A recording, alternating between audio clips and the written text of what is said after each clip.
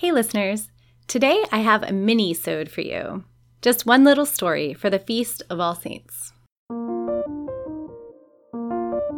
This is Made for Love, a Catholic podcast about real people living out the call to love. I'm your host, Sarah Perla. 9 years ago, when I was in Oxford for a summer program, a friend told me that I should meet one of his dear friends in that part of the world. I'm basically always up for meeting friends of friends. So one lovely July day found me in England meeting Stratford Caldecott, who'd forgotten his wallet. So I bought us tea, and in a very British way, he was very embarrassed about that. We talked about G.K. Chesterton and other things that we had in common, and he wished out loud that I could meet his daughter, Sophie. The next I heard from the States was that Stratford had terminal cancer. Now, all these years later, Sophie and I talked about something special she did for him. The thing about Dad is he had kind of an odd sense of humor that I think I've inherited. He genuinely loved Marvel, and he loved the Avengers movie when it came out, and he was really looking forward to seeing Captain America: Winter Soldier, and I think it was a genuine desire to see that film. But he also had a tendency to kind of make slightly inappropriate jokes to try and lighten the mood. So he had just been told he had about 5 weeks left. The doctors had just told him that, and he was telling his kids. And, you know, we're all devastated, don't know what to say. And he kind of sighs and he's like, I guess I won't be able to see Captain America: Winter Soldier. And it was like the most ridiculous thing to say at that point. At the same time, you know, it like shifted the mood a little bit. So you have a man who knows he is going to die in a matter of weeks, and he tells his family he's really bummed to miss the next Marvel film. At that moment, I was like, oh, I can't stop him from dying, but I could potentially make it possible for him to see this film. Sophie got obsessed with the idea of getting Captain America: Winter Soldier to her dad. I just wrote a blog post and started tweeting. My dad didn't go on Twitter, so I knew it was safe to use Twitter.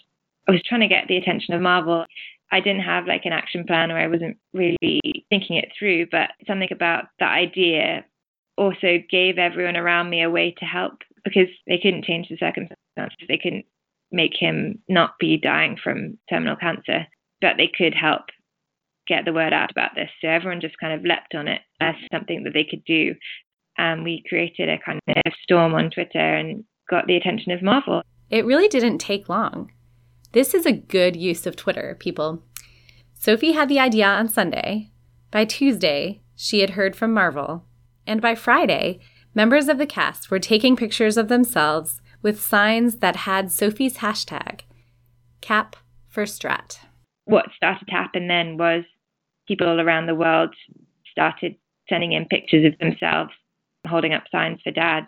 It started out as just people who knew us, and then it became strangers everywhere, sci-fi comic book fans, and I think Stan Lee himself sent in a picture, and most of the cast of the Avengers sent in pictures, like school children in Mexico sending in pictures of their class holding up a sign for Dad, and some people had drawn comic book style pictures of Dad dressed up as Iron Man and like sending well wishes and stuff. But it's so lovely, all of the messages that everybody sent.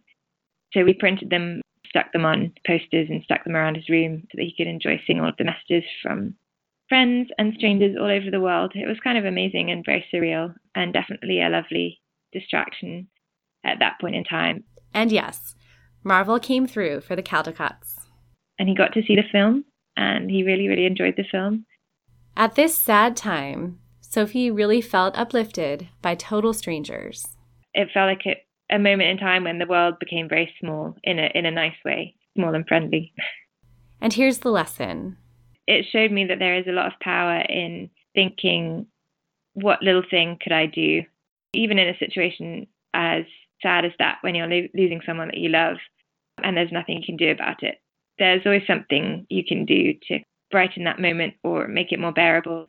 On this Feast of All Saints, I ask Stratford to remember me in his prayers and thank his daughter for this lesson.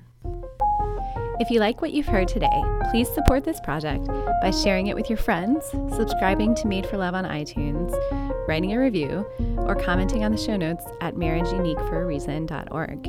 And be sure to follow us on Facebook and Twitter and all those things. This is essentially a one-woman production, so yours truly did everything with the notable exception of the music. Thanks, everyone.